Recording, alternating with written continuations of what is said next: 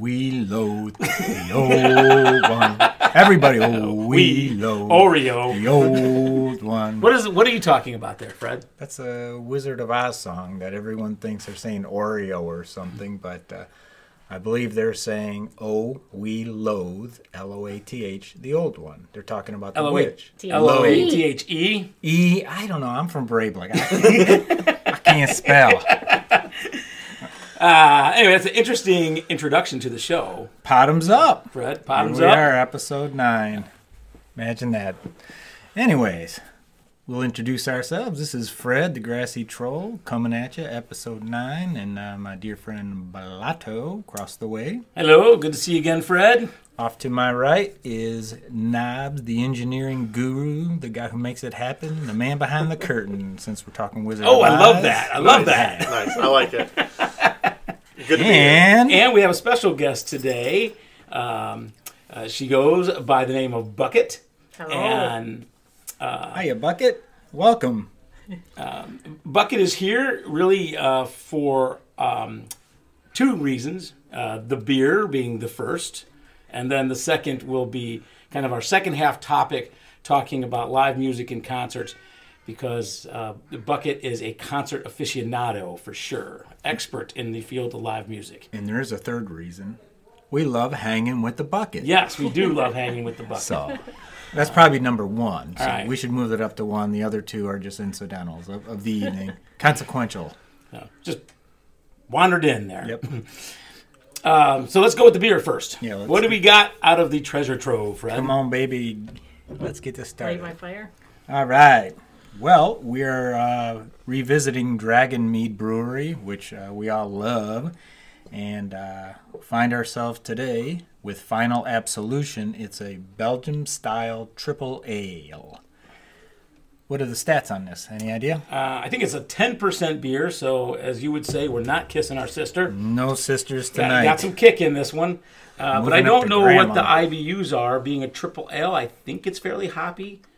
I do know this about Final Absolution. It's a very popular beer. Knobs, Yes. it was his turn to provide the malt beverages. This is probably one that you enjoy, right? Yes, you know this beer this already. is absolutely my favorite Dragon Mead Absolutely. beer. Eric the Red probably being second, as we we had last week, 2 weeks ago, I think. It was pretty recent. Let me Yeah, it check was like the 2 weeks post I've had a now. craving for Dragon Yeah. Mead since that night, so I picked this up. And it's common in a lot of bars, on tap, all those kinds of things. If I remember right, it used to be a lot stronger, and Oh. then they had to actually weaken it because it was too strong. Oh, factoid! I I love it. think he was right. I think it was like 11-3, or it was At it was least. pushing 12. So let's get them opened up. Bucket, what do you think of our opener? I actually heard you talking about that George Key on one of the past episodes. Now I get the real visual. And it had this pesky little magnet on it. All right, Bottoms up, everybody. bottoms up. Let's give this thing a whirl.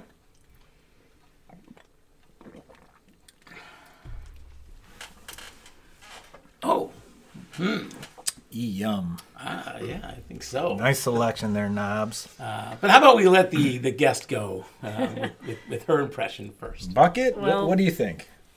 I have to provide a disclaimer that I don't drink beer. You're a bit more of a vodka person. Yeah. It's kind of bittery.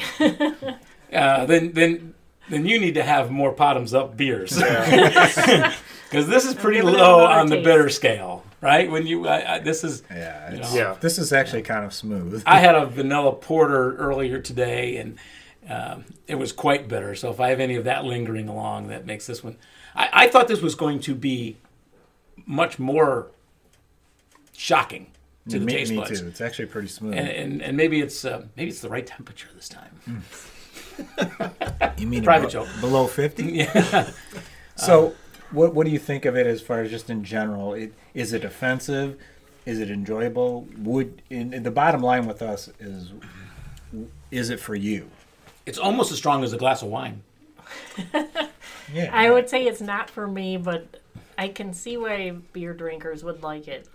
Because it does have flavor, but too bitter. Too bitter for you?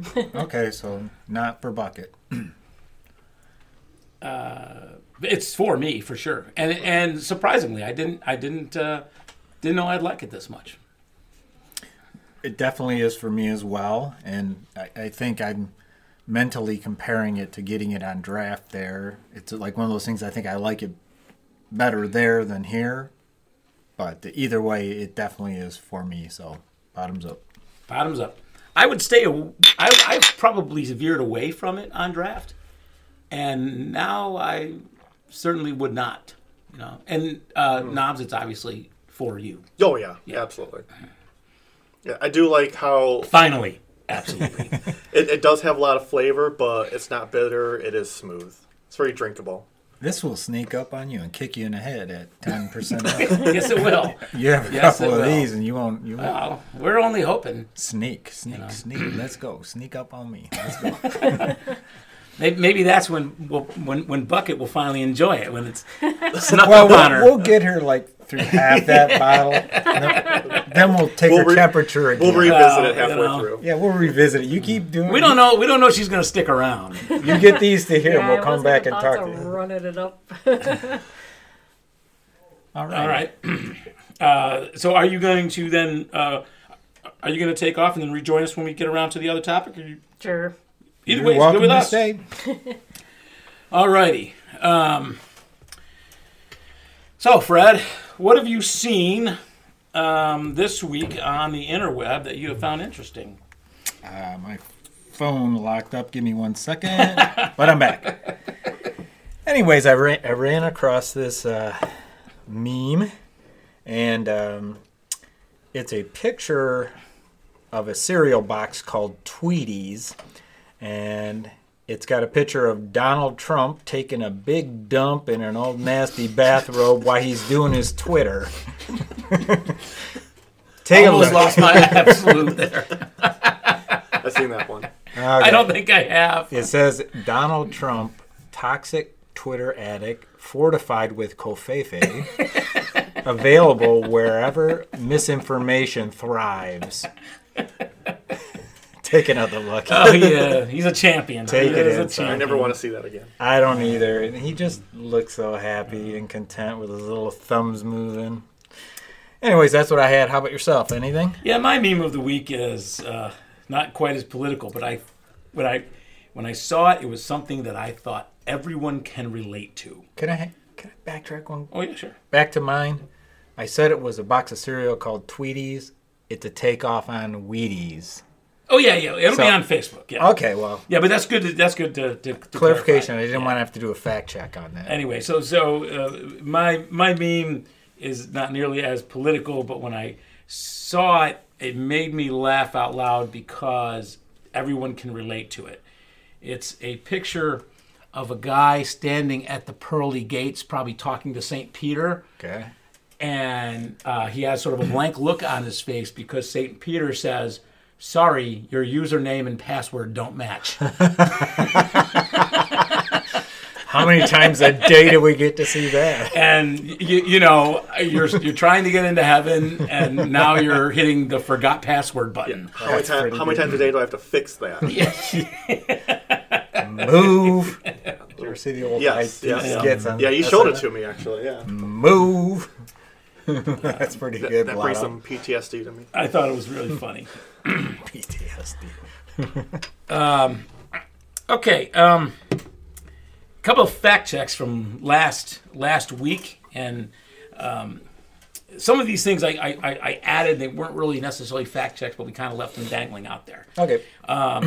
We talked about the shutdown. In order for the Senate to override the shutdown, it would take 19 defections. So that's the number when we talked about why isn't the Senate overriding. It would take 19 defections for a veto override. We also talked about how... Yep. That's the Senate, right?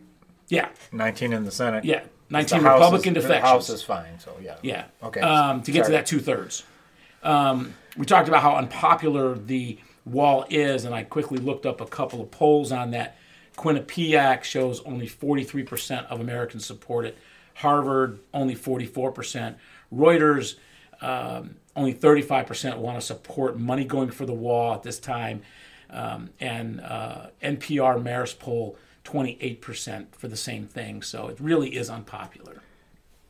I saw a poll today, and I don't recall the source, but they were saying the polling question had to do with not so much this in support of the wall, but shutting down the government for the wall. It was like 26 or 28%. So it's even worse when you factor in that shutdown. They're doing the shutdown, the hostage situation with the shutdown for this wall. So it even gets worse when you put that element into the poll. So. You and I were talking about cabinet positions, and I thought there was 21, I think is what I said. There are actually 22 cabinet positions. Okay. And then we were talking about how many acting are there. There are 8 acting and 1 that's kind of other. Okay, so let me explain.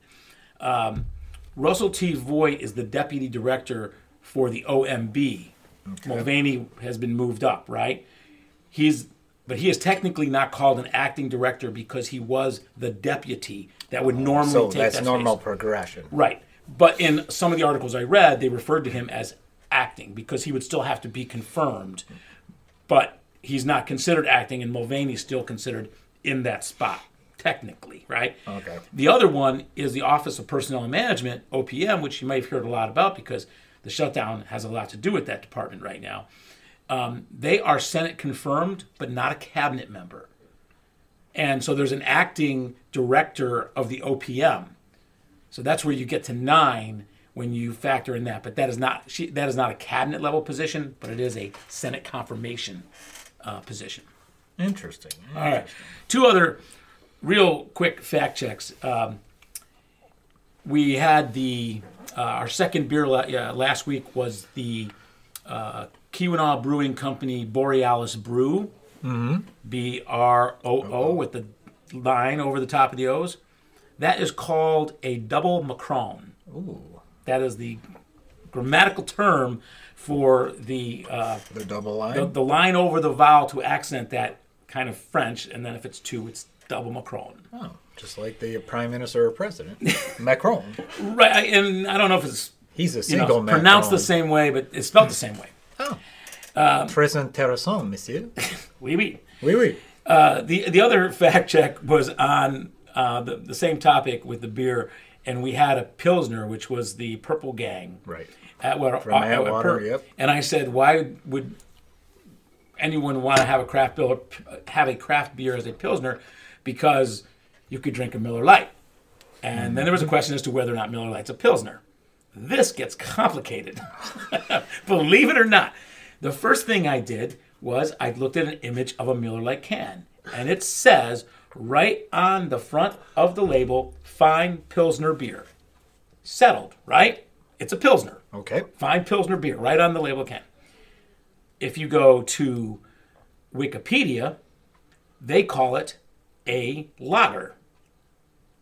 And if you go to the beeradvocate.com, they characterize it as an American light lager. Even though it says Pilsner right on the can. Who would have ever thought? And if you go to the Miller Lite website, they say, based on a 155-year-old Pilsner recipe. Based on. I thought it was going to say, see Wikipedia. So, Miller Lite's calling it a Pilsner. Other places are calling it a lager or a light lager. Is there a difference between a lager and a Pilsner? I guess maybe that was the next thing I should have Googled. We'll get back to you on that on next week. What knobs? Sounds like a lot of fake brews to me. Oh, yeah! Oh, right? Nice. Oh, golf clap. Anyway, so continuing the puns. I thought that was all pretty interesting that it wasn't all of a sudden just cut and dry. It's a Pilsner. Huh. And when we get our beer expert in, I think that's one of the things that we can ask him. Alrighty. All right, to the important stuff. Business at hand.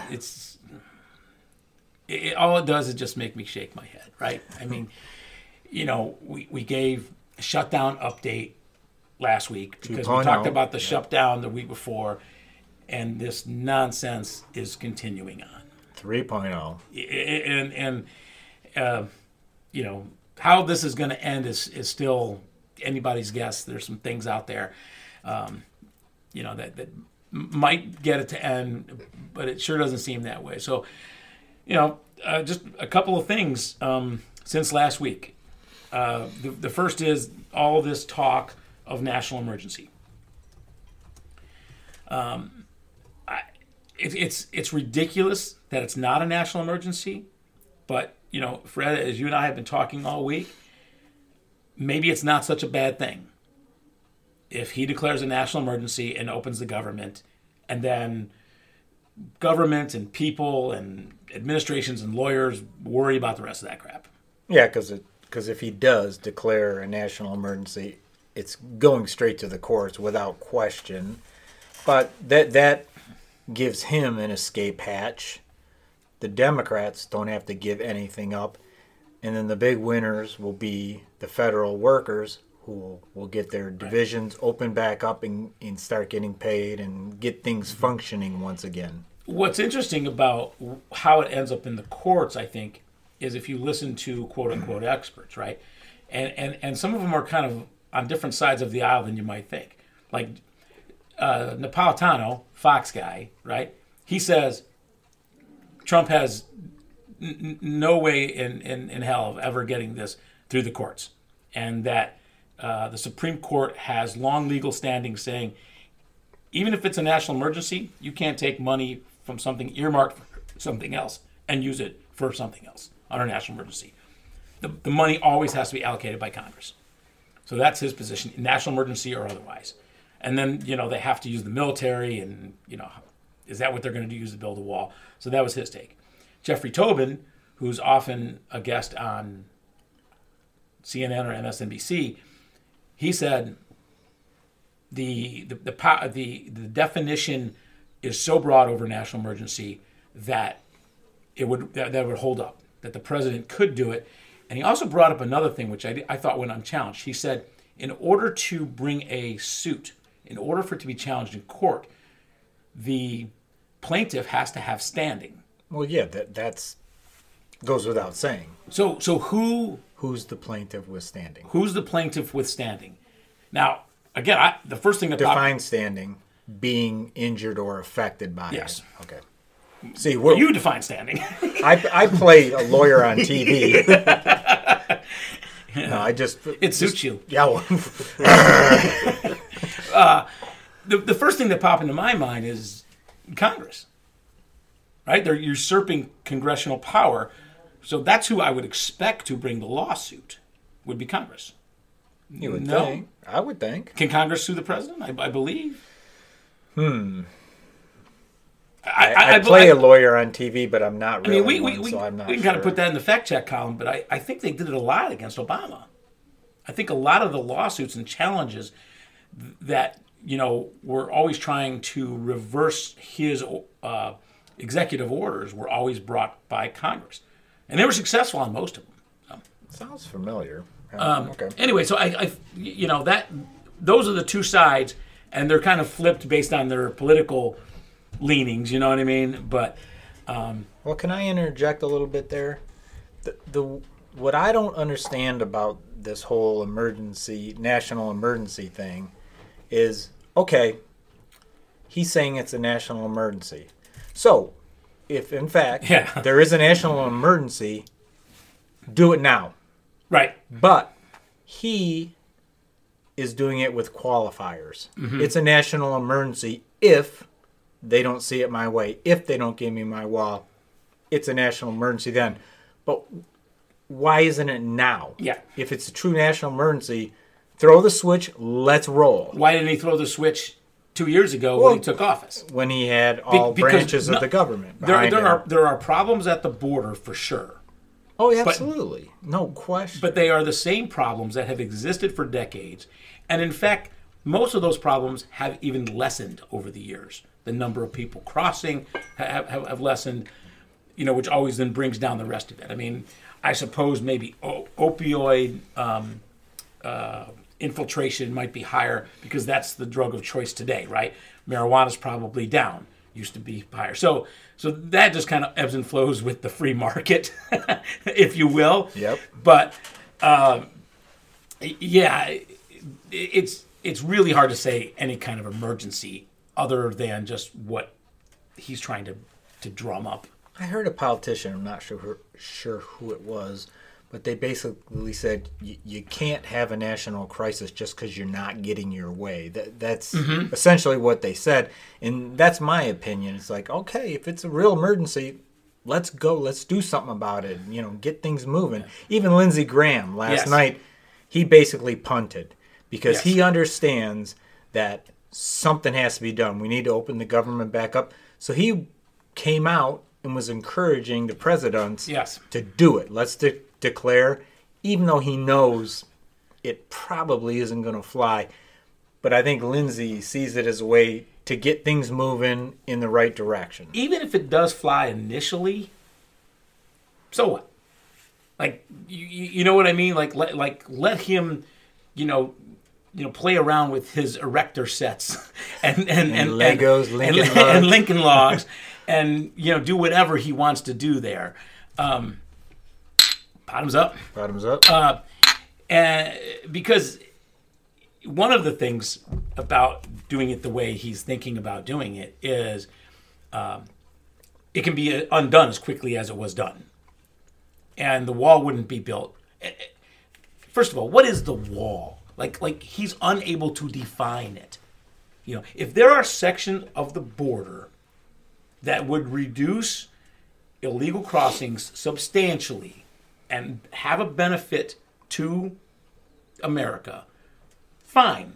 You need 50, 100 miles of wall in some section that, for whatever reason, the funding run out. I don't really care that much, But just to say he needs X amount, you get the impression he plans on redoing the wall.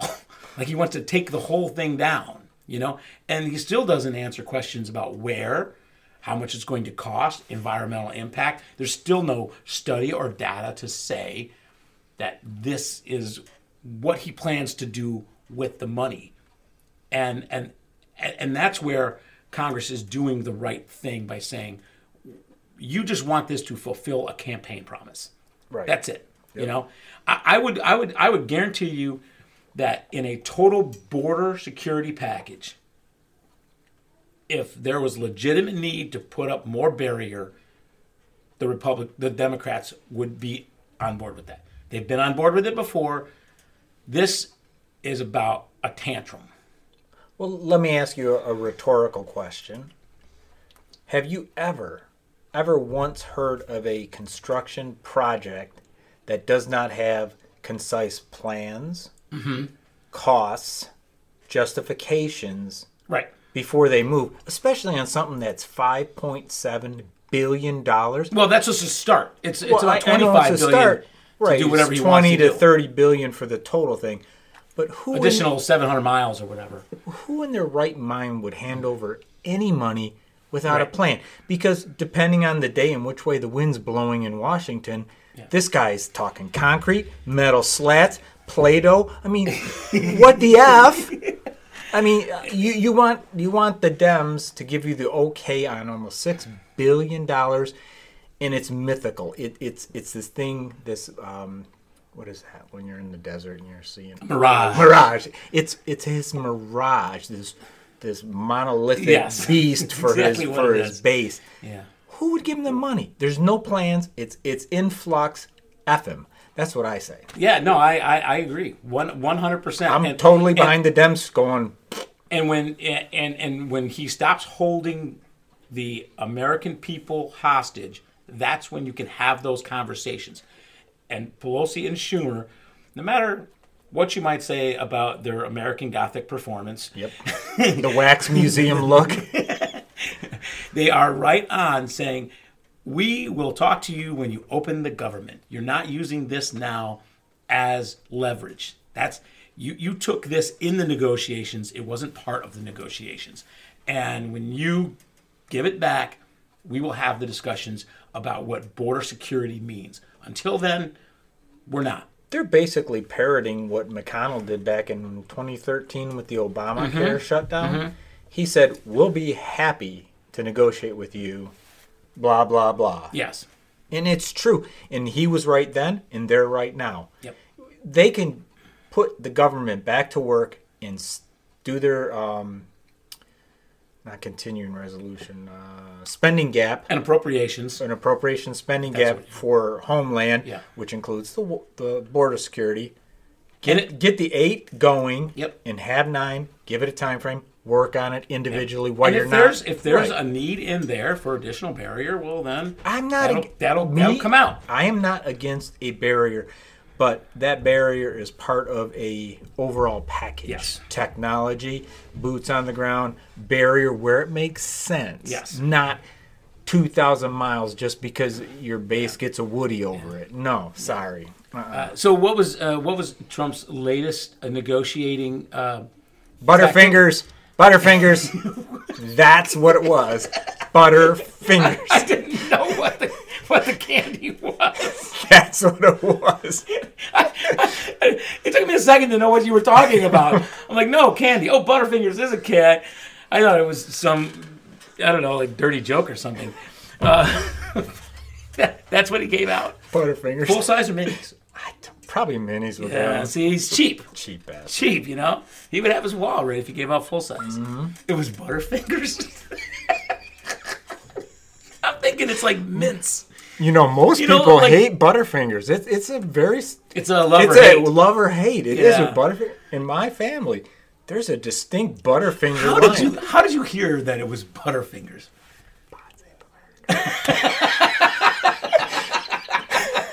Okay. You would have known too. All right. I got touche on that one. They knew. All right. Well, Trump is going to go on and on and on about this, but to me, it still comes down to McConnell. yeah. I think it's getting more and more obvious that he's not going to declare a national emergency because he knows it's going to rub the Republicans the wrong way. He knows that the Dems say, fine, whatever. Do whatever. Yeah. And that's why he doesn't want to go that route. How much longer can McConnell stay this course? The guy is treasonous. He is not doing his job. His job is to put forth legislation that his senators representing their states want done. That is his job. It is not to say, I'm only going to do things that the president wants. And for him, and where's he at? Like, He's been turtled. He's inside the shell. Because that dude is like ghosting everybody. They have these meetings. Has nothing to do with any of the pressers afterwards. No. He's gone. He's supposed to be the leader of the Senate, and he's ghosting. Man, he's just where are the questions from the press saying, why aren't you considering a veto override? I would like to get his take. And I'm not going to accept from him, I'm not going to put forth legislation that I know the president won't sign. Okay, that's what I would assume his answer is going to be. That the reason for the question, not the answer for the question, is, well, then why aren't you considering a veto override? That's that. If you think about that, I'm not going to put forth anything that is not going to get. I'm a president. It's like, well, that's a rigged game. I mean, yes, that makes no sense. You need to go through the process, let them vote, and see where we land. This idea that he's got to have the win or he's not going to do it. That's garbage. And in the meantime, the House is passing bills. Yeah. Now they're doing it one at a time. And they're heading over there, and he's not putting and them he's on the not floor. Yeah, he's derelict of his duty. he sure. really is. It's and to me, it really does. I don't say this lightly.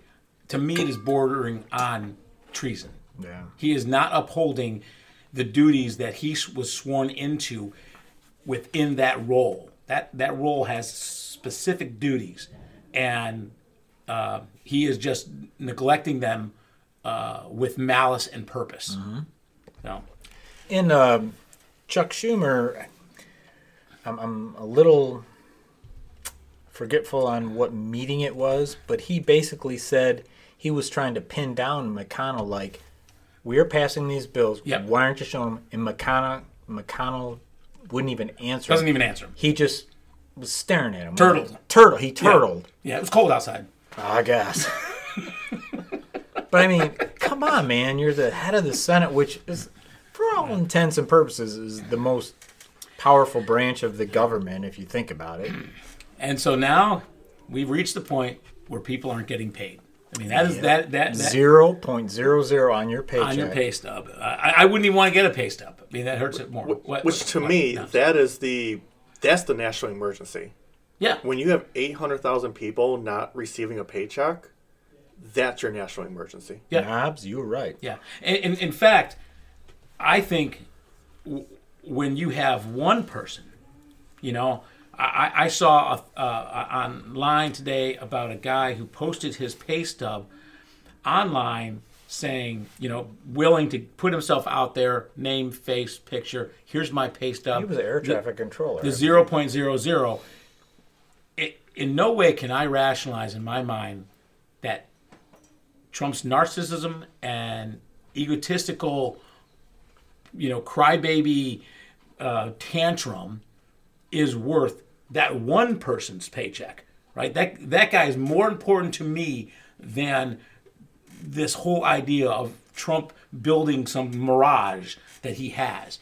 And now you multiply that by 800,000 and multiply that by another 2.5 for all of their kids and multiply that for, you know, another 10 for all their family members that are also going to have to help and pitch in with these folks that are not getting, and multiply that with all of the other people that are being affected by the shutdown. Yeah. Do you think that air traffic controller is working at 100%, not being paid? He said that was for 64-hour time period as well. 64. 64-hour week. This guy's working for nothing, controlling flight above our country. I'm like, holy hell. You want this guy upset? Yeah. Knobs makes a great point. ATC is one of the most stressful jobs in the world. You don't need to be stressed about how to pay your mortgage. This guy's worried about not being paid, his wife, and a soon-to-be child on the way. Yep, I think it was shouldn't she do like next week? Yeah, like real soon. Yeah. Like, that's enough on someone's mind, and now he can't make his mortgage payment? But in the world of narcissism, who the F cares? He doesn't care. No, not at all. It means nothing. He doesn't care that food inspectors are not inspecting. Bring on the romaine. You know? I mean, he doesn't care E. coli, that Ebola, the Coast Guard's is out there risking their life every day, Yeah. Not getting paid. He doesn't care that craft beer companies can't print their labels. Are not able to introduce new beers into the marketplace. Well, we're concerned about that. I'm going to tell you that. There's some fallout here. Grassy Troll ain't happy. Yeah, I did see something that I thought was pretty impactful, and that was federal workers protesting. I think it was in Utah and maybe in Oregon as well. But there have been federal protesters now taking it to the streets to bring the camera to them, saying, "This is BS." Failing memory again, but right before I left work today, I caught on the news that there was a federal employees union have filed a lawsuit. Yeah. And I don't remember what their union was, but they're filing a lawsuit against the administration, saying they can't saying work. that under the labor laws or whatever. It was under an amendment that it was unfair labor practices or something along the line. But now they're actually suing them. Yeah, I don't know if they'll win on that, but. No, but it goes along with what you just, the point you brought up, that people are starting to protest, and now we got lawsuits. Well, here's another angle that I was kind of thinking about. These workforces, right, whether it's TSA, whether it's someone that was furloughed, essential services, working not, right, these workforces are not stagnant. People, they're hiring all the time. People are quitting all the time for a lot of different reasons, right? So now you have situations where people are quitting and they can't fill the jobs. They're not who right now in their right mind would accept a job from the federal government. So when this thing comes back on board, there's going to be a shortage, and not just a shortage of those people that left because of the furlough, but a shortage of those people that were going to leave anyway. So it's really compounded because they would be hiring right now. And now they have no way to retain and they have no way to hire. It just keeps snowballing into a larger problem. And, Pinocchio just doesn't get it. Just doesn't understand it at all. He's so clueless, so out of touch. I did see where the Congress, at least one house, did pass a measure for back pay for both. Oh, the really? furlough workers. I hadn't heard that. That was late today. What about contractors? Screwed. So when we were talking about who this is affected by last or 2 weeks ago, right? Mm-hmm. We put them in two buckets. Right. Those that are furloughed and those that have to work under essential services for no pay right now. There is a third group. Contractors. Federal contractors. And that's because the contract house, if these people aren't out working, these guys aren't going to pay them. Correct. So, which is it's a pretty sizable portion, and maybe those contract houses can find other things for those folks to do. We don't know, but in many cases they're not, and they are absolutely 100% screwed.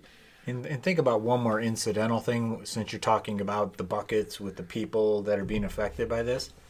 Think about all the places that they spend their money when they get paid. Mm-hmm. The grocery store, their local Starbucks. No, this is hurting the economy. This is ripple effect. Yeah, absolutely. So, I mean, it's kind of countless if you think about it. It's just one thing after another. Yeah. And I go back to this idea that this is all happening when it was going to be Mexico that was going to pay for this wall. This is, just going back to how this whole thing started. He never said they were going to pay for this. Yeah. Oh, he said they were never going to write him a check. Wrong.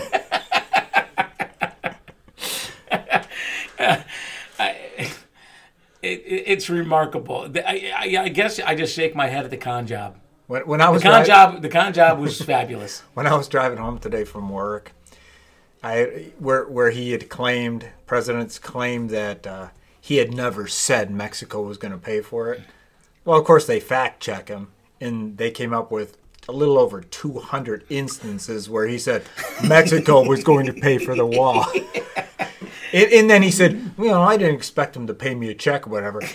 Well, you're wrong there, too, because he said they could send him a one-time check between $5 billion and $10 billion. It was on his campaign website. Yeah, that's right. That's the check part? Yeah. That's right, it was on the campaign. It was part of his campaign promise. And you people are still behind this guy. Please explain to me why. I mean, just why? Well, hopefully, maybe it's not going to last long. Because there were some other big things that happened this week that aren't about to shut down. Tell me more. Oh, there were two really big events that have happened this week, right? Mm-hmm. The first is, did someone say the word collusion? Collusion? Ooh, that's not against the law. Sometimes it is. And this week, it kind of comes out in this weird sort of way, right? That Manafort was colluding with the Russians by providing them with polling data from within the campaign. Some of the most cherished information and data that a campaign has is its internal polling. That's the top secret stuff. Yeah, that's right. And he's taking that and passing it over to the Russians. How did we find out about this? His lawyers had to do a court filing, and there's some kind of software that redacts information in these filings so they can report it to the press, because I guess it's public knowledge, even with the redaction.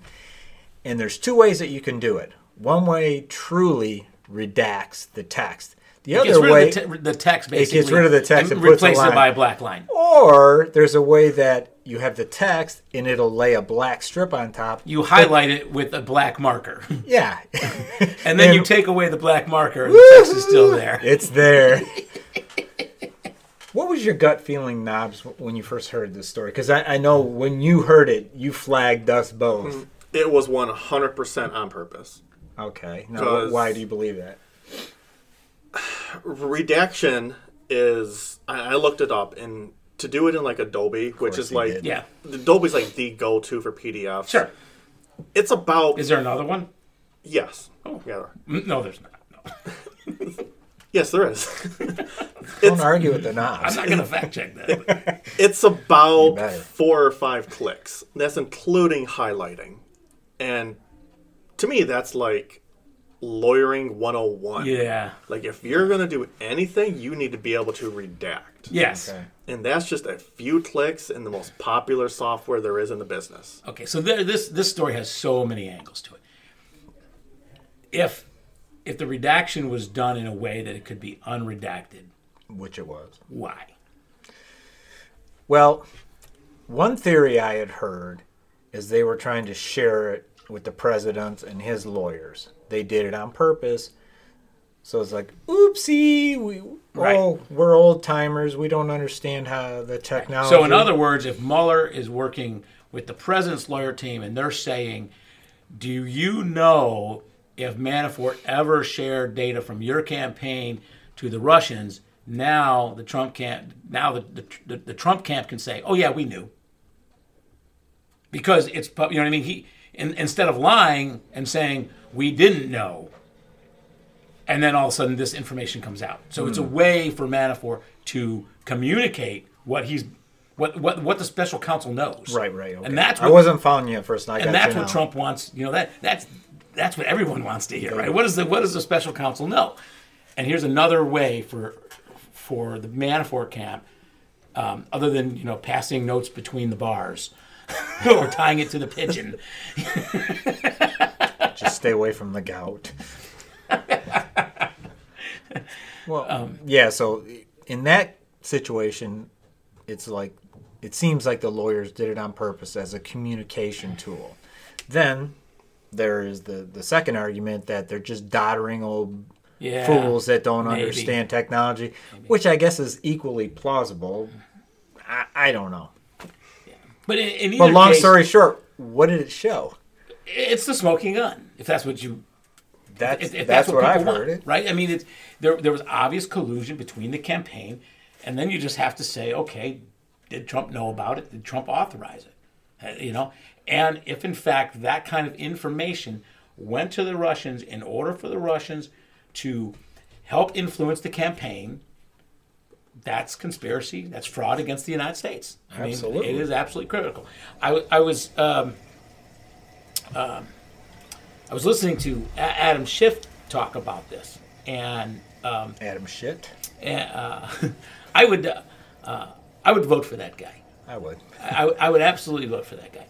Anyway, and he kind of summed it up this way: you have the Trump Tower meeting, you have Manafort selling campaign secrets, you have Cohen lying about building a Trump Tower in Moscow, Right. and you have the Russians that are hacking and using social media to try and influence the campaign. Yes. You can't have all of those things happening and not believe that there was coordination, that this was all just, each one of these things are just individual events. They're not mutually exclusive. They're definitely it intertwined. defies logic. Yes. It just defies logic to say, oh, well, who knew? So I think it's pretty interesting how that's going to play out. Well, to me, it seems like when you're talking about conspiracy, this is the piece of the puzzle that is going to close that circle. There's another angle to this, too. Aha! What is that? Who did Manafort intend to be the recipient of the polling data? Oleg Deripaska, right? And guess who? is under sanction from the U.S. Well, yeah, for now. for now, and now the Trump administration wants to lift those sanctions to the guy that was supposed to be the recipient. Now, we don't even know if he got the polling data, right? Manafort gave it to two Ukrainian guys who... Melenek? Oh, you're going I somewhere. don't know. But they were going to pass it on to Deripaska. Right. This Deripaska guy, he comes up everywhere, Yeah. right? He's the big aluminum king. He's kind of like Abe Froman, the sausage How king many of Russian Chicago. oligarchs are there?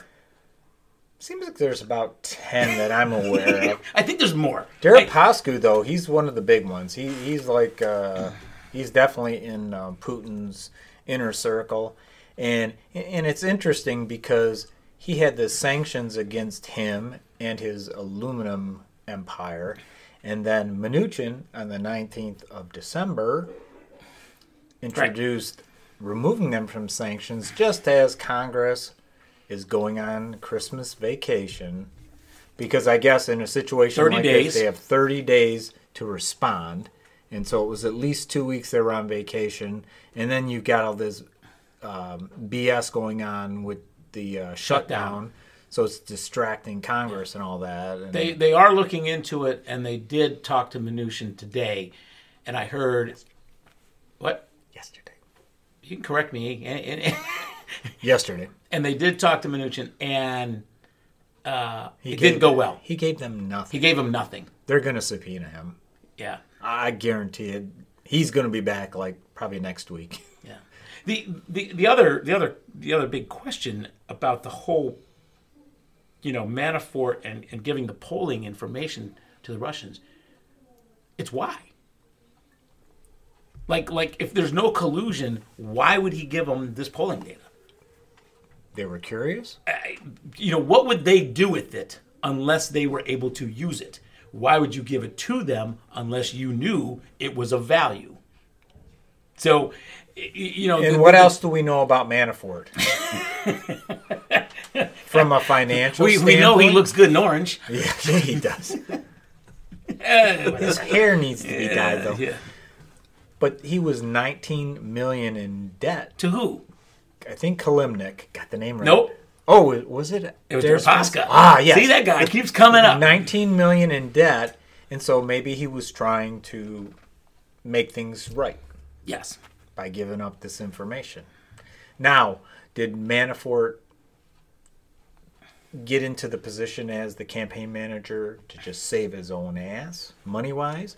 Or did he get in there to help Trump and save his ass, money-wise? I don't know if he really wanted to help Trump, I'm not so sure I buy that. but I think that he saw an opportunity to get himself out of debt. Because he was getting paid like $2 million, $3 million from these, foreign contracts, the foreign agent stuff. It takes a lot of $2 million paychecks, especially when you're living like he did, to get to clear a $19 million debt. Right. I have the same problems. I can relate. Knobs you can adjust. A few garage sales, Yeah, and you're all set. Walk some dogs. few zero paychecks. But we had an episode that was basically about Occam's razor, and if you look at Most obvious. what is the most obvious explanation for all of this? And Oh, what? Manafort did the campaign manager job for free. Yeah, Got to remind people of that. He said, "I'll be your campaign manager for free." Interesting. The other thing that is there's this kind of tie-in is go back to the Trump Tower meeting. Yep. And that lawyer that was sitting there too, Natalia Vestelaiska, I'm not going to try and go there, right? She's in the meeting, and now she's been indicted on other charges. Obstruction of justice. And so now you have 8 people in the meeting, and 2 of them are either indicted or found guilty. That's 25% of that meeting. The rest, another 30% of that meeting was Trump team. How crooked do you have to be? Like, this is a cabal of thieves. That's what you have here. It's just shocking, the players that have been involved in this. it really boggles the mind, and it's not like this wasn't known. That's part of the problem that we have today, right? Right. I mean, we knew, all, including Trump, all these players are dirty. That's why we didn't want them in government. That's why we fought so hard to try and convince people not to vote that way. Well, No collusion, though. perhaps we will be saved by Mueller. Perhaps. We'll see. I don't know if he's going to be, the knight to come riding in on shining armor, but we can hope. He did extend the grand jury for 6 months, and I think that says a lot. I gotta believe that he wouldn't do that if he was really wrapping things up, and that there's a lot still that he wants to look at. It's probably setting the grand jury aside for the final and the big dogs. Yeah. The I don't know if you noticed. Kushners, the Donald Trump Jr.'s, the Roger Stones of the world. So Right. Jerome Corsi. And then hopefully DJT, the president. I don't know if you know this about me, and now I'm sure you don't. I sat on a grand jury. Oh, It's pretty fascinating. Longer story, but they are pretty fascinating. Each state has their own rules about grand juries. The one I was at, you only sat 13 weeks, so 25% of the year. Every Wednesday for 13 weeks. But if there was a significant case, then you would be held over because they wanted to continue. So the Washington grand jury, Washington, D.C. grand jury, I don't know if they're sitting over, if it's been the same grand jury for 2 years and he just keeps holding them over. They can only go 18 months. Yeah. So each aspect of the case has to be, because you don't want to start over again. No. With the new grand jury. But I will share my grand jury stories another time. Yep, they can go 18 months and then they have to bring in a new one. And we just have to hope that Mueller's going to stick around, right? That Barr isn't going to do something radical and chase him away. Rosenstein says he's going to be there, correct? Right. Even though there's lots of, all the reports about him leaving, he says he's going to be there till the end. Let's hope that he does and that he can keep the Mueller investigation going. Do you think that Barr confirmation is a slam dunk just because there's the votes in the Senate? I just think Senate confirmations are, I still see them as dog and pony. You ask some tough questions, but you vote because that, unfortunately, it's standing. Unfortunately, it's legacy. The president nominates somebody and you put them up. What's more likely to happen if the guy isn't right, guy or gal, isn't right, then they withdraw. If they know they're in for that tough fight, they don't want to get the thumbs down vote, so they end up withdrawing. There's lots of precedent there. There's very little history of people not being confirmed that wanted to go through the process. You know what I didn't know about Barr? I mean, everybody, well, if you're a political interested person, everybody knows about Barr with that dossier or whatever it was he had sent to the DOJ about how he... it was like a weird resume kind of thing where he was saying, this is the way I believe. But last night, watching Rachel, and she said another interesting thing about him. Back in the Iran-Contra deal, he was, I believe, the AG back then. And when Bush won, pardoned everybody that was still left and in trouble, guess who was there as the advice person to Bush? It was Barr. It was Barr. He was responsible for getting Bush to push through and pardon all the people who were still in trouble on the Iran-Contra thing. It's like, that doesn't give me a warm fuzzy. No, not at all. I mean, no. A lot of people are trying to He's blow power monger. Well, a lot of people are trying to blow off that dossier. But there's more than that. Right, but this guy is hardened Politico. Yeah. I think that Mueller really has to push for an indictment of Trump. I agree with you. Because I think that's how it's going to elevate this to the public, to Congress, and to make the wheels in motion. Forget the DOJ letter or memo about how presidents should not be indicted. That's garbage. It really is. And I don't know if it's garbage or not, but it certainly could be tested. Well, I believe in this it's situation. Garbage because some of the information I had relayed to you is that this president and his administration have stepped on every norm, moray, tradition. Yeah, so why are we holding to any tradition at all? Why would we try to uphold something as sacred as a memo and an opinion? Screw it. And what is the Bombs White House, away. What did the White House do this week? I'm not sure. Lawyered up, baby. Oh, God. Only 17. Which makes a total of 40, I think. Well, they're at 35. Okay, I'm rounding up. They're looking to get 40 new lawyers in there. But you know what, though? If you think about it, there's been talk for so long that the White House cannot find like a big name defense firm. Yes. What do you think these guys are? All right, they brought in 17 new lawyers. Can you imagine the credential? Did you ever watch Better Call Saul? Yeah, right. Yeah, I mean, he might not even be accepted. You know, I mean, they're below Better Call Saul. Dewey, Cheatham, and Howe. Yeah. I just, when they said they got 17 in one swipe in the last couple weeks, I'm like, who are these guys? What is Joe Pesci and what was that movie? Utes. Utes. What was the movie? Come on, Ralph Macchio was in there and Joe Pesci. I have no idea. Come on. I don't know. Fred Gwynn was the judge. I know. Herman Okay, all Munster? right, we'll get back to that. The Utes. I guess that's a fact. All right. Well, Ralph obviously, Macchio. more to come. More to come. Yes, sir. Stay tuned. But in the meantime, it's time for another beer. Absolutely. What do we got?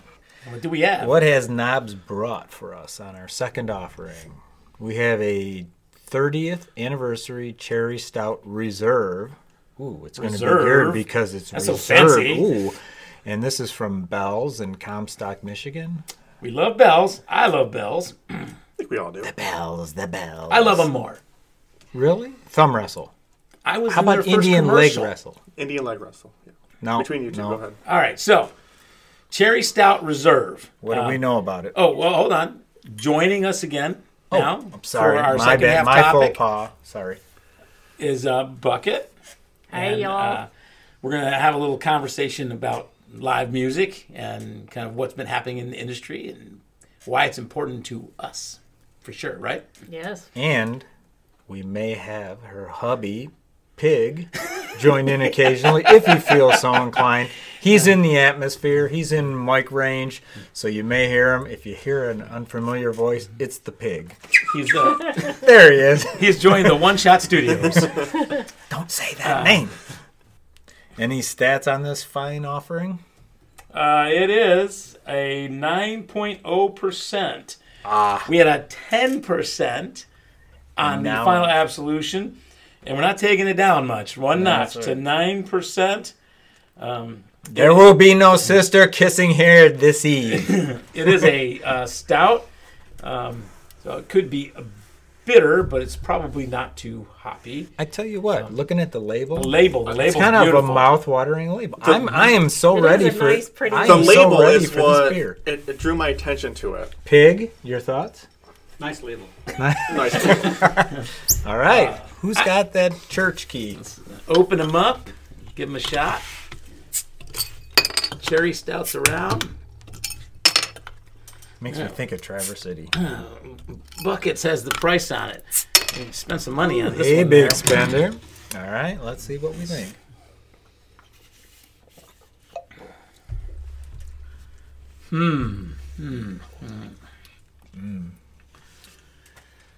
You know, it's always so hard when you go from one to the other, you know. The other was so mellow and It was more mellow. smooth. Ooh, Yeah. This is a little bitter. Well, y'all are gonna crack up, but I think it's more bitter than the last one. Oh, it is. it True. is Oh, definitely without, more bitter. 100% is, yes. without question, this is more bitter than the last. Oh, God. Not even in the same league. What is other than the cherry? There's something else there. I'm so bad at flavors, but there's something there. I think it's like a. You know what it reminds me of when you get that cacao where it's really high percentage cacao. The Go. cacao. What is it? What cacao? What is it? The candy bars? What is it? Is that also from Snaggletooth? Yeah. CACAO. CACAO. What is it? Cacao? Cocoa. It's just Cocoa. cocoa. It's No, just it's not cocoa. There's Cocoa cacao. COCOA. Is it cacao? Cacao. I think Cacao? that's how you pronounce Cacao. This reminds me of like a 80 or 85% cacao. Yes, and I then, agree with that. And then you get the cherry, and then like there's like the third stage is there's a bitterness to it, and then Yeah. I'm not sure where it goes from there. I don't know. You know, with these that help? really strong tasting beers, we've kind of rehashed this before, and that is we like to have an initial opinion, but then follow up with another opinion as we get closer to the end of the beer. So. We have found that beers like this, your initial tasting of it, you're almost offended a little bit by about half bottle though. It's like, wow, it's like a totally different beer. Right. Yeah, And you still might not like it. content kind of kicks in. Liar! Throw him out. Get the pig out of here. Do not defy the grassy troll. No, that's partially true. But anyways, so I think this is going to be a beer that we wait to half bottle status and we'll revisit it because Yeah. I'm not sure what to say about it right now. If I had to grade it right now, I got to put it in the not for me because my criteria now kind of is would I purchase it, Right. right? Because that would make it for me or not for me, and I'm leaning towards I at this point I wouldn't purchase this beer again. You didn't purchase it to begin with.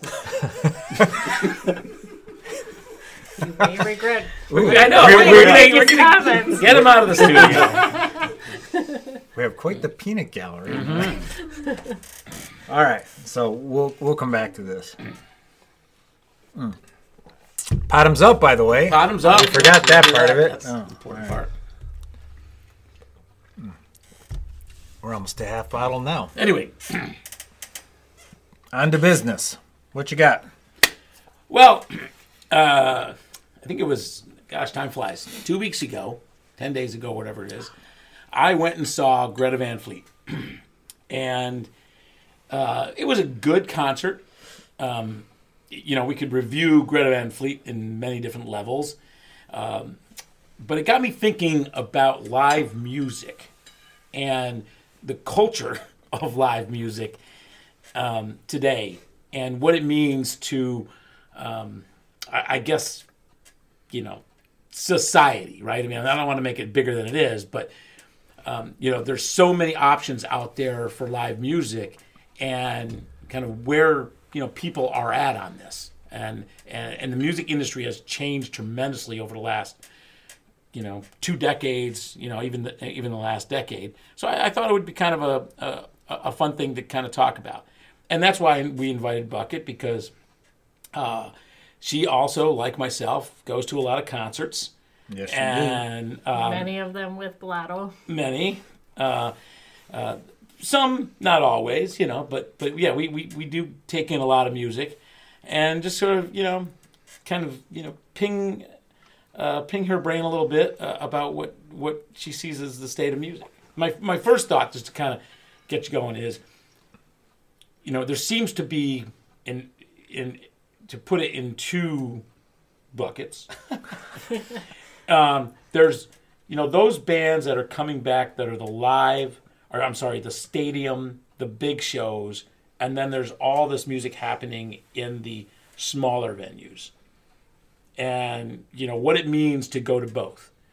You know, Bucket, what's your thought on big stadiums versus smaller venues? Well, I've noticed a lot of the older bands, like Paul McCartney comes to mind. They are, you know, they draw a big crowd, so they have to do the big stadium because they sell out in seconds, even for the big stadiums. So then it And- becomes to me, is it worth it? Like if I'd love to see Paul McCartney in a 50,000 seat stadium, right? But if he's never going to go there, even though I'd like to see Paul McCartney, is it worth seeing him in a 20,000 or 30,000 or even larger, 40,000 seat venue? I would say yes, because I have seen him twice in the past couple of years at large venues, and I personally loved it, and it was worth it. But, to each his own. Not everyone may think that way. But McCartney does do surprise things sometimes. Like, he'll show up and do... one of the times I saw him was at Desert Trip in California, and he did, like, in the middle of those 2 weeks, he did, like, this surprise thing at a local bar that was only, like, 500. Oh, I don't know that would the be so exact awesome. number, but I think it was like 500 max. Yeah. Like, it was just a spontaneous thing. People, once they heard about it, they were all lined up, so some of them got cut off. But I do he'll sort do of things like that. outboard the But- festivals. You mentioned Desert Trip. And when I think about, the live music scene, when I said 2 large buckets, there's stadium tours and concerts, and then there's the small venues, And then there's even a variety with or additional kind of concerts on the fringe of those. You have the festivals, True. right? And that's a different experience altogether. Definitely. And it might be 100,000 people, but you're there for the festival experience. Yes. On the other side, you have small venues, you have micro venues, and you also have living room venues. Correct, Fred? Absolutely. And Yes. now, And that's a trend. Now you're hitting me. That's where I want to be. I've seen enough big shows, no interest. Give me the 500 seat and down. If Fred took me along to a living room show, Rocky Votolato, one of my all-time I knew favorites. that's what you were thinking of. and I know, was not fantastic. everyone knows what living room shows are. So, Fred, why don't you explain what living room Well, shows? these artists that aren't like huge names, but they're well known enough. What the trend is they set up these living room shows, and I can only speak to Rockies because that's the only one I've seen. But they have like usual maximum of 40 to 45 people, and somebody is chosen to host it. And It's literally in a living room. Absolutely, it's in someone's home, and they sell like the person hosting it gets like 5 tickets, and the other 35 or whatever gets sold off, and it's like $20, which is nothing for a show, live music, and you basically come into this person's home. It's very on the QT. It's quiet. You got your ticket. You show up. And they're right there in the living room. They do their it's hour really and cool. a half. Yeah. They afterwards they go to the merch table and they sit there and talk with you, take pictures. To me, Merch. beyond anything as far as a concert, just to get that close, like Yeah. a person like Rocky Votolato, one of my favorites. I mean, it's like sitting here with you. Right. But So just- that's that's much better than sitting here with you. I just want to clarify that point. but you haven't been to my merch table. That's true. Imagine. Imagine Paul McCartney doing a living room show. Right? Then He you would might go, be able right? to pull it off. Well, he Yeah. does do stuff like that, but he's kind of an exception. I mean, obviously, in some ways, that's the ultimate. It's just not feasible when someone gets so popular. Right. Well, I disagree. I think, though, when a person gets as popular as a McCartney, he can pick and choose what he'd like to do. And if he'd want to do a living room tour, he could do it. Does it all become about the greenbacks? No. Maybe he is doing it. I do not think he it has does to do do with it the to some money. degree. That guy doesn't need the money. I think He tries He to would- please the fans, though, I Right. think. And That's that's why my he has point. to go to the big venues, because he's got just too many fans. Oh, he absolutely. I mean, his stuff sells out. Like well, nothing. it's stupid to say he couldn't pull it off, but I think that would something for McCartney to do something like that, just under a pseudonym. He did an elevator show. Oh yeah, and on top of Or a the, building at one point, I remember. Carpool karaoke. Well, Did no, you but all I mean see the that? elevator he did with what's the talk show host? Yeah, James Corden. Yes. Corden. Yes. Yeah. That was the carpool karaoke. That's another example, yeah, because he showed up spontaneously in a bar in the UK, and But those are all the exceptions, right? I mean, what we're Right. talking about are, just the plethora of stadium shows versus, going to see, not as well-known musicians in smaller venues. That's kind of and we've talked about this a number of times. For me, concerts now, in order for me to spend any amount of money, have to be must-see. That's the way I'm kind of characterizing it. And, to go to a stadium. And I'm not sure if there is must-see for me in a stadium any longer. Because, another one of... It happened to me 20 or 30 years ago when I saw The Boss at, I think it was the Palace, but I'm not positive. And we were upper deck, and he puts on a great show, and everyone's dancing and rocking and all of that stuff. But I was like, he's so far away. The music is loud, but it's distant. And I felt like I was going through the motions of trying to enjoy this show. So that was the first time I swore off the large concerts. There are definitely trade-offs. Like, I found there's good and bad about both. I mean, there's no doubt the small venues, like, what comes to mind is the 21 Row Live venue. We've been to 2 concerts there, and they were some of the best concerts I've ever seen because it's like 5,000 people, and you get that really up-close Where is atmosphere. this? Grand Rapids. It was Jack White. Yeah. And Gary Clark Jr. Those were 2 of the best concerts I've ever seen Yeah. because it was so intimate and up close. I mean, you can Monroe really 20. see and hear. Yeah, 20 Monroe Live. Yeah. But on the other hand, I've been to big venues that it's a different thing. I mean, I still love those too. Some of the big venues. I struggle. I really, really struggle. I mean, it's obviously better. I mean, ultimately, sure, I'd love to see everybody at like a 20 Monroe Live. I mean, ultimately, the living room venue. But you're that not Fred willing to talks give about. up. But you're not willing to But give up. it's not feasible sometimes because of the popularity of the artist and their draw. They have so many fans that want to see them. It's just not feasible to go to those small. See, but I'm getting to the point where I'm willing to give up seeing that band because of the venue. That's kind of where so I mentioned The Boss being the first time that I kind of said this, great show, but I was not part of it. So that was the first time I kind of swore it off. And now I'm at the second time I swore it off when ELO came to town and they performed at Little Caesars. We had okay seats. I was glad that I was able to bring my kids. I was really looking forward to seeing ELO, who I saw in 1977 or 76. All that was great. I maybe I hyped it up too much for myself. The music started, they were great, but I still struggled to really feel like I was a part of this event. And so then it was like, okay, that was a must-see for me. And, it didn't click. Now, I do have one exception to that. And that was seeing Roger Waters at the Palace 3 years ago. Roger Waters is kind of unique, though, He almost because he's has like to be. If he's he's a doing Pink visual- Floyd, you almost have to see large venue with him. And If he's that doing was Pink a big Floyd. and that was Because a the pig won't fit. That's right. Thank you, Pig. Well, Roger Waters is like I'm not sure the pig fits right now.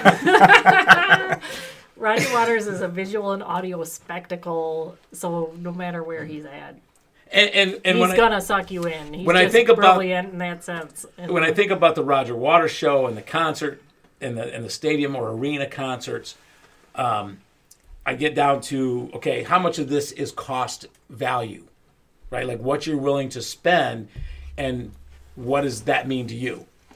I had lunch today with another one of our friends, the Dill, and his whole perspective was it doesn't really matter as long as you have the right seat.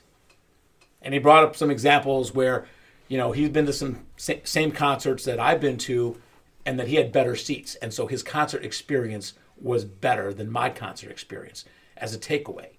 But is that what it should come down to? See, that's where I struggle. Should it come down to who's willing to pay, Well, that's the thing. $250 a seat versus those that are willing to pay $80 a seat? Does that draw the line of your concert experience? I mean, there are definitely some performers where if you're like in the front row or up close, like what the Dill usually does, it will make a difference. Yes, it's going to be better, but not all performers. I agree that it will make a difference. Like I'm Roger just saying, Waters- should it make a difference, right?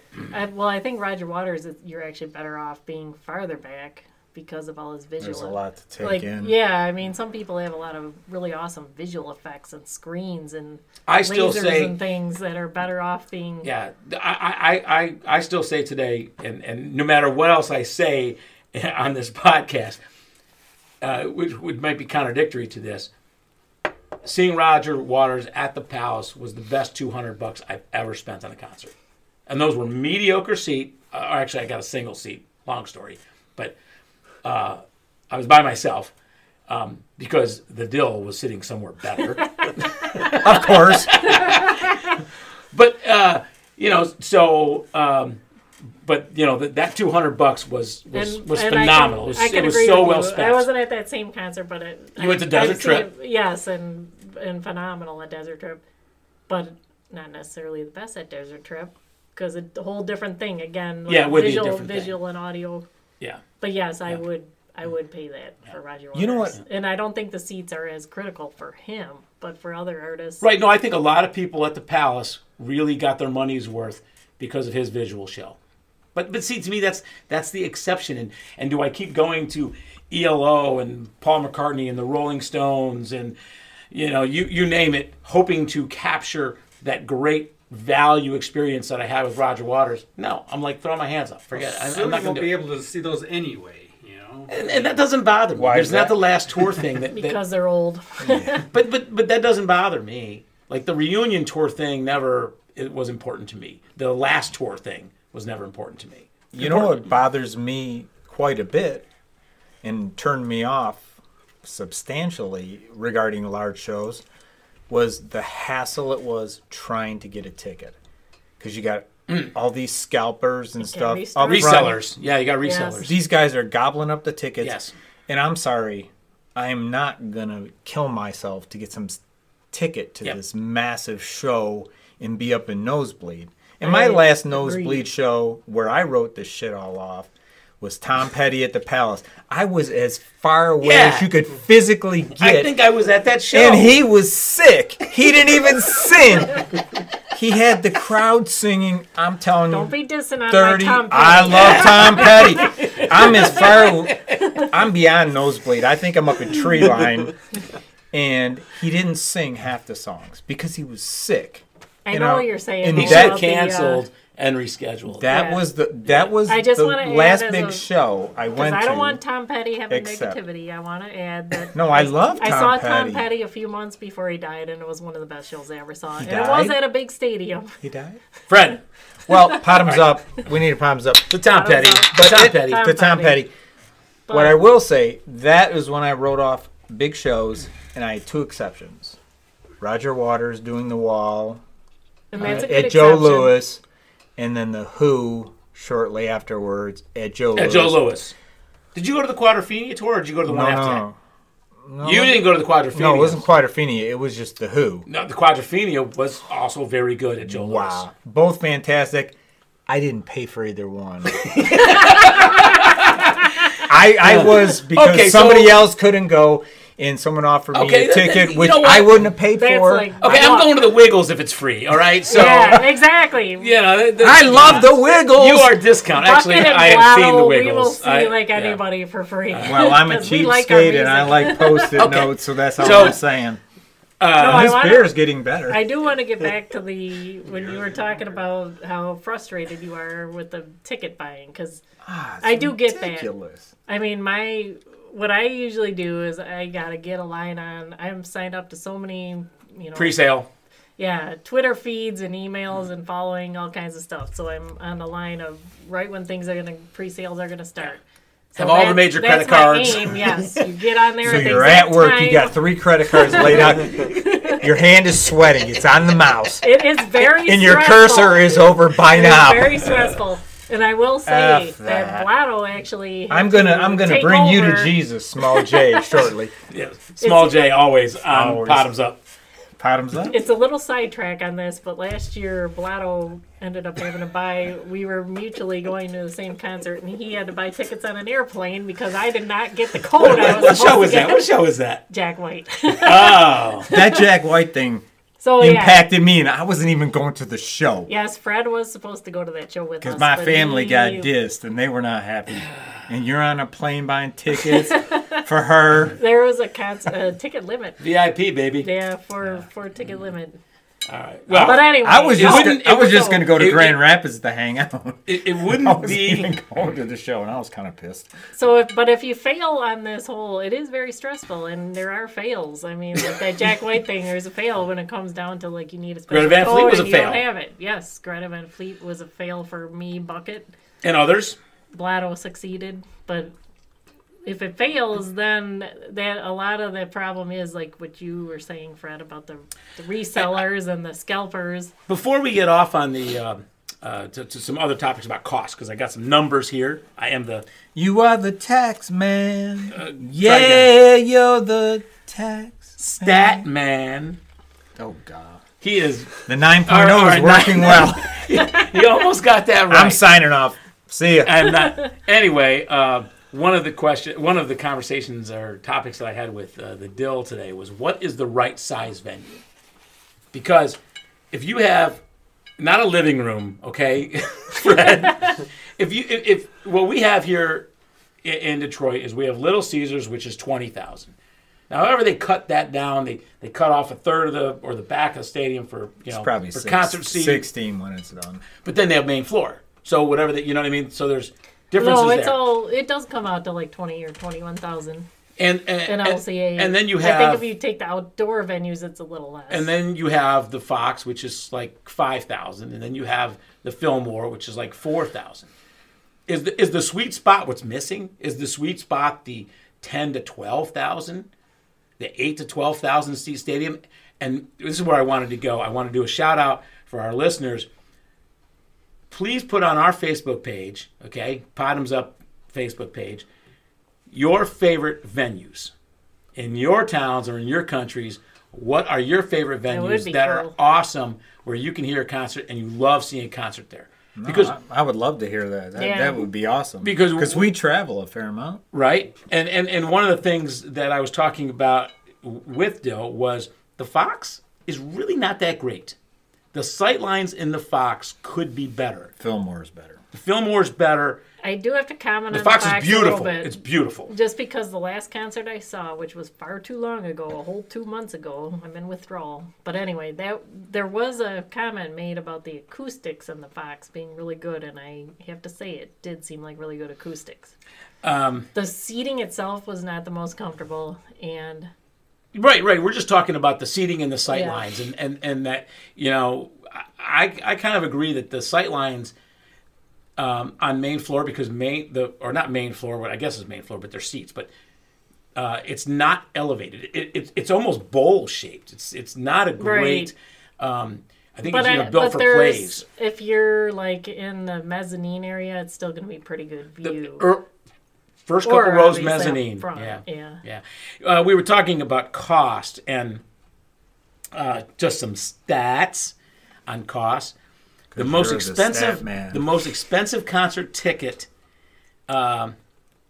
offered in 1965 was the Beatles at Shea Stadium, $5.65. Now, if you equate that to today's dollars, that would be seeing the Beatles for $44.72. Still a bargain. Heck yeah. So concert costs Yahoo. have risen at a much higher rate than inflation and cost of living, and however they calculate dollars from back in air. And one of the things that came up in this little search I did was the most expensive ticket published was at the same stadium. So it used to be Shea, now it's MetLife. 2014 to go see One Direction was $900. That's all. That's a published price. Oh, I thought it'd be more actually. Well, some of I don't know if the, a published price has gotten over $1,000, but it's still crazy. The resale value was $4,800. Oh, for that ticket. Oh, I okay. like to call One Direction a teeny bopper band. Some of those teeny bopper bands, they really get the cash for those. It's amazing. The other thing that I learned in this search was that not all cities charge the same amount for concert tickets. This kind of blew my mind. You figure that it's, if you're going on tour and you have your concert ticket, this is your price. I mean, you got to rent the venue and blah, blah, blah. But when you look at total cost, we actually are the benefactors here in Michigan because concerts in Grand Rapids are one of the cheapest Well, Grand than any Rapids other. I've been thinking Grand Rapids in itself is pretty amazing because it's like unknown or something. So the average cost for a ticket in Grand Rapids, which would include Van Andel Arena, and that's probably about $12,000, $15,000. I mean, that's kind of in that sweet spot. I saw the wall there. $73.09. Compare that to going to see a concert in Los Angeles. Average price $127. Yeah, that is pretty crazy discrepancy. Yeah. And then all the cities in between that. Actually, I didn't see that as that much discrepancy because LA is just the big ticket. Percent, it's a pretty big discrepancy. I mean, this is an aggregate of all concerts, all shows. So, But California in general, though, they get a lot more offerings, which is what makes them better. I mean, there's a lot of artists I would like to see that don't come here ever to Michigan. Everybody always goes to California. Detroit comes in at $86.3 per show. But certainly ticket prices have risen significantly, and I think there's a reason for that. And I think the main reason is that bands can't make any money doing recorded music anymore. Yes, I agree absolutely. That is the biggest reason. And I've heard certain artists say it. I definitely heard an interview with Roger Daltrey where he said it. He was pretty upset, actually, at how they can't make any money anymore, from their recording. If they don't go on the road, they don't make any money. So are we the benefactors then? Because it does seem like there's a lot more concerts nowadays. Well, I think also part of it when it comes to like the rock stuff, like all the older artists, like they kind of realize this is their last shot. They're not making money from recordings, and they're getting old, and they so don't it is know about how the much greenbacks. I told you, Fred. I don't think it's totally about that, but maybe for some of them, they're thinking, well, this is like my last chance to make a few dollars and then retire type thing. Yeah. I don't know how much is just, the whole reunion thing. How much they want to get out and play and feel the charge of the crowd. One thing about the venue also is, I mean, who are you wanting to see? You have to be more open. The smaller venues aren't the well-known people. So if you're more open to... That's a good point, Yes. Pig. And one of the things I like to say about smaller venues is, are you more likely to find new artists, to find new music? So, Yes. for instance, I just went to a club down in Mexican Village and saw Larkin Poe, which is, a band that we saw at a festival. Those Yes. two sisters. And, Awesome band. And Love they were them. awesome. And now I've discovered this, I would call them a micro club because they're smaller than what I'd call a small venue. Which club? It's called EL Club. And they're kind of on my radar now. Where's that? Right in Mexican Village. Oh, okay. Is it Mexican Town or Mexican Village? And for the record, I would have been there with Blotto if I could have, but work intervened. But now, so I was going through the Who's Coming list with my sister, and she was like, oh, they're pretty good. And she's in Seattle, so a little bit more hip on the new music scene than the Midwest, honestly. And she was like, oh, I've heard of that band. You might want to go check out them. You might want to go check out them. So the smaller venues can kind of, open you up to yes, absolutely. new music. I mean, you're not going to find new music at Little Caesars. Nope. Except, as the Dill pointed out to me today. It's startup bands. Right, bands. the opening bands, yes. Yeah. But even then... Well, listens to actually, those? but no, in reality, you bring up Larkin Poe, that is where I discovered them. They opened for Bob Seger. When I saw Bob Seger a couple of years ago, they were the didn't opening know band. that. That was the first time I heard them, and I loved them from the get-go. Pig, you had mentioned the size of the venue, and I came across this site, this article. Okay, excuse me, it's the cherry, from Business Insiders, and it said 4 reasons to never see a stadium show.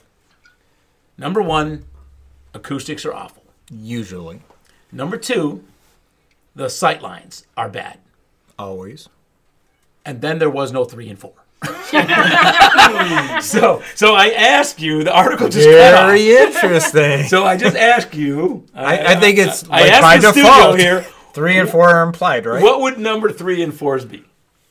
Well, What's the exact question again? Costs too much 4 money. reasons Right, I never was gonna to say see a cost stadium next. show. Well, this is interesting. Oh, You can should- I- What do you got? What you got? Parking. Oh, Ah. well, yeah. Yeah. Okay. Hell yeah. Oh, parking. Although we Parking's were going kind of to a a problem small anywhere, little venue except for last small. weekend and parking sucked. That's what I was gonna say. And that's on you, Almost Fred. anywhere. I must have Well, hit this- refresh on this article 9 times, figuring where's the next page? Where's the next page? And it was an old article, so it was just, that page was just gone. It was off the internet. Well, this stadium thing is interesting. You should bring this up because the Rolling Stones just announced I their know, I'm North not American going. tour, and Not I going. wanted to go very badly because I loved them the last time I saw them. Can't do it. And so did the pig. Yeah, we have. All right, so But what's a ticket the- cost the- for that? Well, that's the thing. Like They're absurd, and I mean, they they're- don't even care. Blotto has Especially the has a Stones. point. This article Pink. has a point. Like Pink. I mean, well, part of the problem was they're not traveling near me geographically. If they were, they would Chicago. have changed it. But yeah, we were considering Chicago.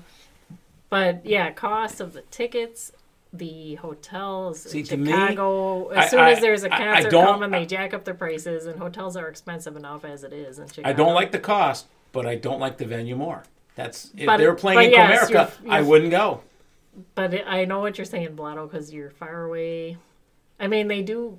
You know, do I want to spend $900 to get a good seat? And I still feel like, I'm still not sure it's. It's a You know. tough call. Now- When I saw them last, it was at Desert Trip, which was 70,000 people, but it wasn't really what I would consider a stadium venue. Now let's 'Cause they talk did about. it right. They had really good sound system. They had huge screens so you could see. So for that, it was worth it. Now, But- the pros of the big stadium show is one, you get to see bands that are big, right? The other one is some people, and, I did invite him to be here tonight, the Dill, but his point was he likes the stadium show because he is As long as- energized by 50,000 people all into the same thing that he's into. And I do actually understand that, and I've experienced that myself, and I can relate to that. I don't know if I I've have ever felt it. experienced that. That's the problem that I have. I just don't I know. have felt it. I felt it when I saw Tom Petty. I felt it when I saw Fleetwood Mac. Yeah. Like some of these big. when Even you though do have I a lot of loved people- seeing Roger Waters at the Palace, and I thought that was an incredible experience, it wasn't because of the people around me. It was because of just Right. the performance. He's kind of a different athlete, right. I would say. So I don't, But- but seeing ELO But I was not understand. one of those experiences like, oh, everyone else loves Telephone Line, and so I love it more too. No, it just didn't resonate. For me- Did Jeff Lynne for have me- an afro? Of Of course he did. course Yeah. he did. All right. Yeah, it fell off a couple times. I was at the so. same ELO. And it was rainbow colored. Like a clown. I was at that same ELO with Blotto, and I do know a lot of what you're saying. But for me, that concert was more about the visuals. It wasn't as good as Roger Waters, but they had really good visuals. They had a lot of lasers, really good screens. and Lasers. visuals. Yeah. Well, But as far as the crowd, that I wasn't feeling it at ELO, but I have felt it at Paul McCartney for sure. I mean, feeling that group bonding where everybody's kind of singing and dancing. There's like a power you feel. It's like an electricity, a power. Yeah. And that is cool. No, that is really I've- cool. That really is a cool. bonus of the bigger crowd. It's just a different thing than the I think you smaller. can feel that in the smaller crowds too, but it's more of a camaraderie. But you're not going to feel 50,000, right? I mean, when I just went and saw Larkin Poe and there was, 300 people crammed in a 100 people spot. Well, you said you didn't feel it anyway. You didn't feel the 50,000 either. No, I The didn't say I said I wouldn't feel it in the 50,000. But also, the question is simply, have you felt that? I thought you said no. Oh, in the smaller venues. I didn't answer that one Exactly. way or another. That's a good question. Fair enough. When I think about some of the great shows that I've seen in a small venue, am I still just into myself? Robin Trower, the first time that I saw him at Royal Oak Music Theater. Yeah, absolutely. That was very. One of it was an the amazing two experience. Of the best concerts. But I was into 2 years myself, in a row, yeah. but yes. Yeah. Fred, you missed. You really missed Next on that time. one. You really, really missed it on that one. happens. Well, I wanted Trust bring me up. next time when I say. When Well, you gonna guys take talk about the camaraderie, we need to get back to, you brought up the festival thing, because that's a whole other thing, but camaraderie, like the pig mentioned, that's what I feel in the festival experience. Yeah. And Did we have a lot of camaraderie in the last festival we went to? Well, I was a personally bit did. around I mean, I when had, you were there and it was all raining and everybody was suffering. Suffering. Did you hear that? Suffering leads me to my Kind point. of There all pulled was- together. Yeah. all right, For those- for those listening, there was suffering because it rained the entire day. Which festival was it? Tell them which festival. It was Bourbon and Beyond in Louisville, Kentucky. But I will Look it up. personally say it was still one of the funnest times of my life that day. The festival experience is unique, and only certain people Yeah. can get into it. I'm not going to deny it. There's a meme out there about it, waiting in line for going to the bathroom and all these bad things, the weather and all that. But then in the end, the person says, someone asks them, how was your weekend? Awesome. And that is I've only been to 2 festivals, but that is my experience. now, have you ever been to a festival? I loved it. I've been to a small folk festival, Oh, you did the Woods or whatever they call it? Folk in the Woods. Yeah. Yep. Which, coincidentally, Fred, you are wearing Native Howl, which they were there. Yep. So- Nice. And a lot of my experience with small venues have been with Native Howl, and it's great for like a faster pace rock band type to really get into it. And yeah, that's sort of like, hey, I'm out here in the middle of nowhere. It rained on us a few times, I think. Yep. Out there at Folk in the Woods, And how'd you feel about it? I it was great. yeah, Yeah, see? like So- just dancing in the mud That's what and I mean. just Like, I you was know, there's walking there- through mud. head bobbing, and it was fantastic. There's a threshold. See, Knobs knows what I'm it's a talking threshold. about. They're dancing in the mud is Yeah. okay. Hey, But ironically, I'm wearing a Tool shirt right now, to which I saw at a large venue, yeah. DTE, aka Pine Knob, and that was equally as amazing for me because I was there with. And I like that you say that, because that's how I feel. Yeah. Like, they're all these venues can have their own awesome experiences. Yeah, exactly. Bucket won't complain too much. He's usually happy. About any concept. About any live music. We're going. We're going. All right, well, that's a bottoms up. Bottoms up. All right. Well, what I'm going to interject here is my favorite venue for concerts these days is the Arc in Ann Arbor. Mm-hmm. It's probably only 200, That goes into the 250. micro. It's micro, and it is fantastic. And you will see people there that are worthy and can play Leith. And I Leith can't Al-Sadi. believe that. He's amazing. huge stadium shows, Yeah. but they The play last there time I was there was because so it's long ago. hallowed ground. Yeah. That place But was yeah. played by anybody in the folk world, the folk rock world through the years, and the tickets are amazing. I'm not going to get Yeah. raped over a concert I can ticket. concur with The this. most I've ever spent at the Arc is $50, and it was for John Hyatt, and it was worth it. But on average, every ticket I bought there probably averaged $20. In the shows that I've seen, if you get there early, your front row were literally they can sweat on you. That's Yeah. how close they are to you. It's I mean, friggin' the amazing. micro. I mean, That You don't is even awesome. hear the PA. You are under the PA. You're hearing the So- monitors. That's You're definitely one of you're under the ultimate- monitors Yeah. with the musicians. Yeah, right. The music is behind you. Yeah. So Yeah. all this big stadium stuff, Well, I no, can't no. relate. It's not me. The L Club. The I Arc put in that group. in St. Hill. Andrews. Yeah. I put in that group.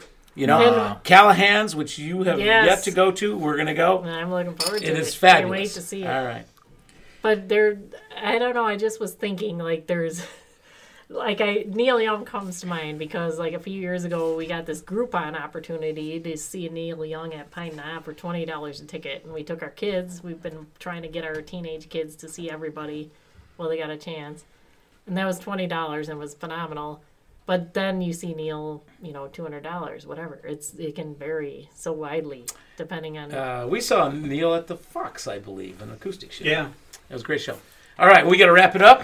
So wait a second. Oh, what do you got? Hold on. Frederico? Speaking of bottoms up, a friend of mine from work who's a big fan Dear of God, the what is pod. that? His name is Cholito. Okay. over a Christmas vacation, he was in Mexico, and he had to bring back a little gift to us. Oh, It's the tequila. Gran Orendian, I guess. It's a little bottle. Kilo of liquor. Raspado. So I like Raspado. That's the medium grade. orange. I believe it's 3 or 4 shots. So he insisted, since we like to do the bottoms up thing, that we open this okay. bottle, pass it around, All right, and well, do let's some go. camaraderie. Fred, See, I'm 2 final absolutions and a cherry stout in right now. Hey, dude, this is Cholito. The knobs You are know. turning the wrong way. So Take a bottle, this is drink a it tequila. down. I don't know what's going and this is on. why we call it One Shot You Studios. remember the Victoria There we go. All right, bottoms up. Bottoms up. Take a bottle, drink it down, Oh, pass it around. all around. Ladies next. Oh, I should have done ladies first. I apologize. Bottoms up. Let me taste them. You want to Bottoms review up. it? It's Not bad. tequila. I don't know. Tequila. I don't know What's tequila. the I like it. Rispado. So Rispado, you have basically different grades of tequila, but you have Blanco, Rispado, and Anejo. And Anejo is like your dark tequilas. Blancos are obviously your clear. Rispados are the ones that are in between. That's why it's got that slight yellowish color, which is kind of weird for Rispado. It should be a little bit more. I'm not. This a, came from like I'm not a Mexico tequila City. expert So. like Blotto, but I do think this has a really nice taste to it. That's like easy it? finish. Yeah, I enjoyed it. All right. All right. Well, anyways, I thought I'd sneak in Cholitos, bottoms up. Thank you, 'cause- Cholito. 'cause he- Anytime people are Yes. supplying Thank alcohol, you, we appreciate Cholito. Thank it. you. All right. Well, I guess we're going to wrap it up. We'd like to thank Bucket and Pig for joining us this Thank week. you for having Follow us. us on Facebook and all those other places. Knobs, do your thing. No, let's not. Yeah, he's got to. He's got to earn his keep. We've lost them already. All right. Been too long? Yeah. Bottoms up. Bottoms up. Down Out, so out. very long. 'Cause baby, I hate you. 'Cause baby, I hate you. 'Cause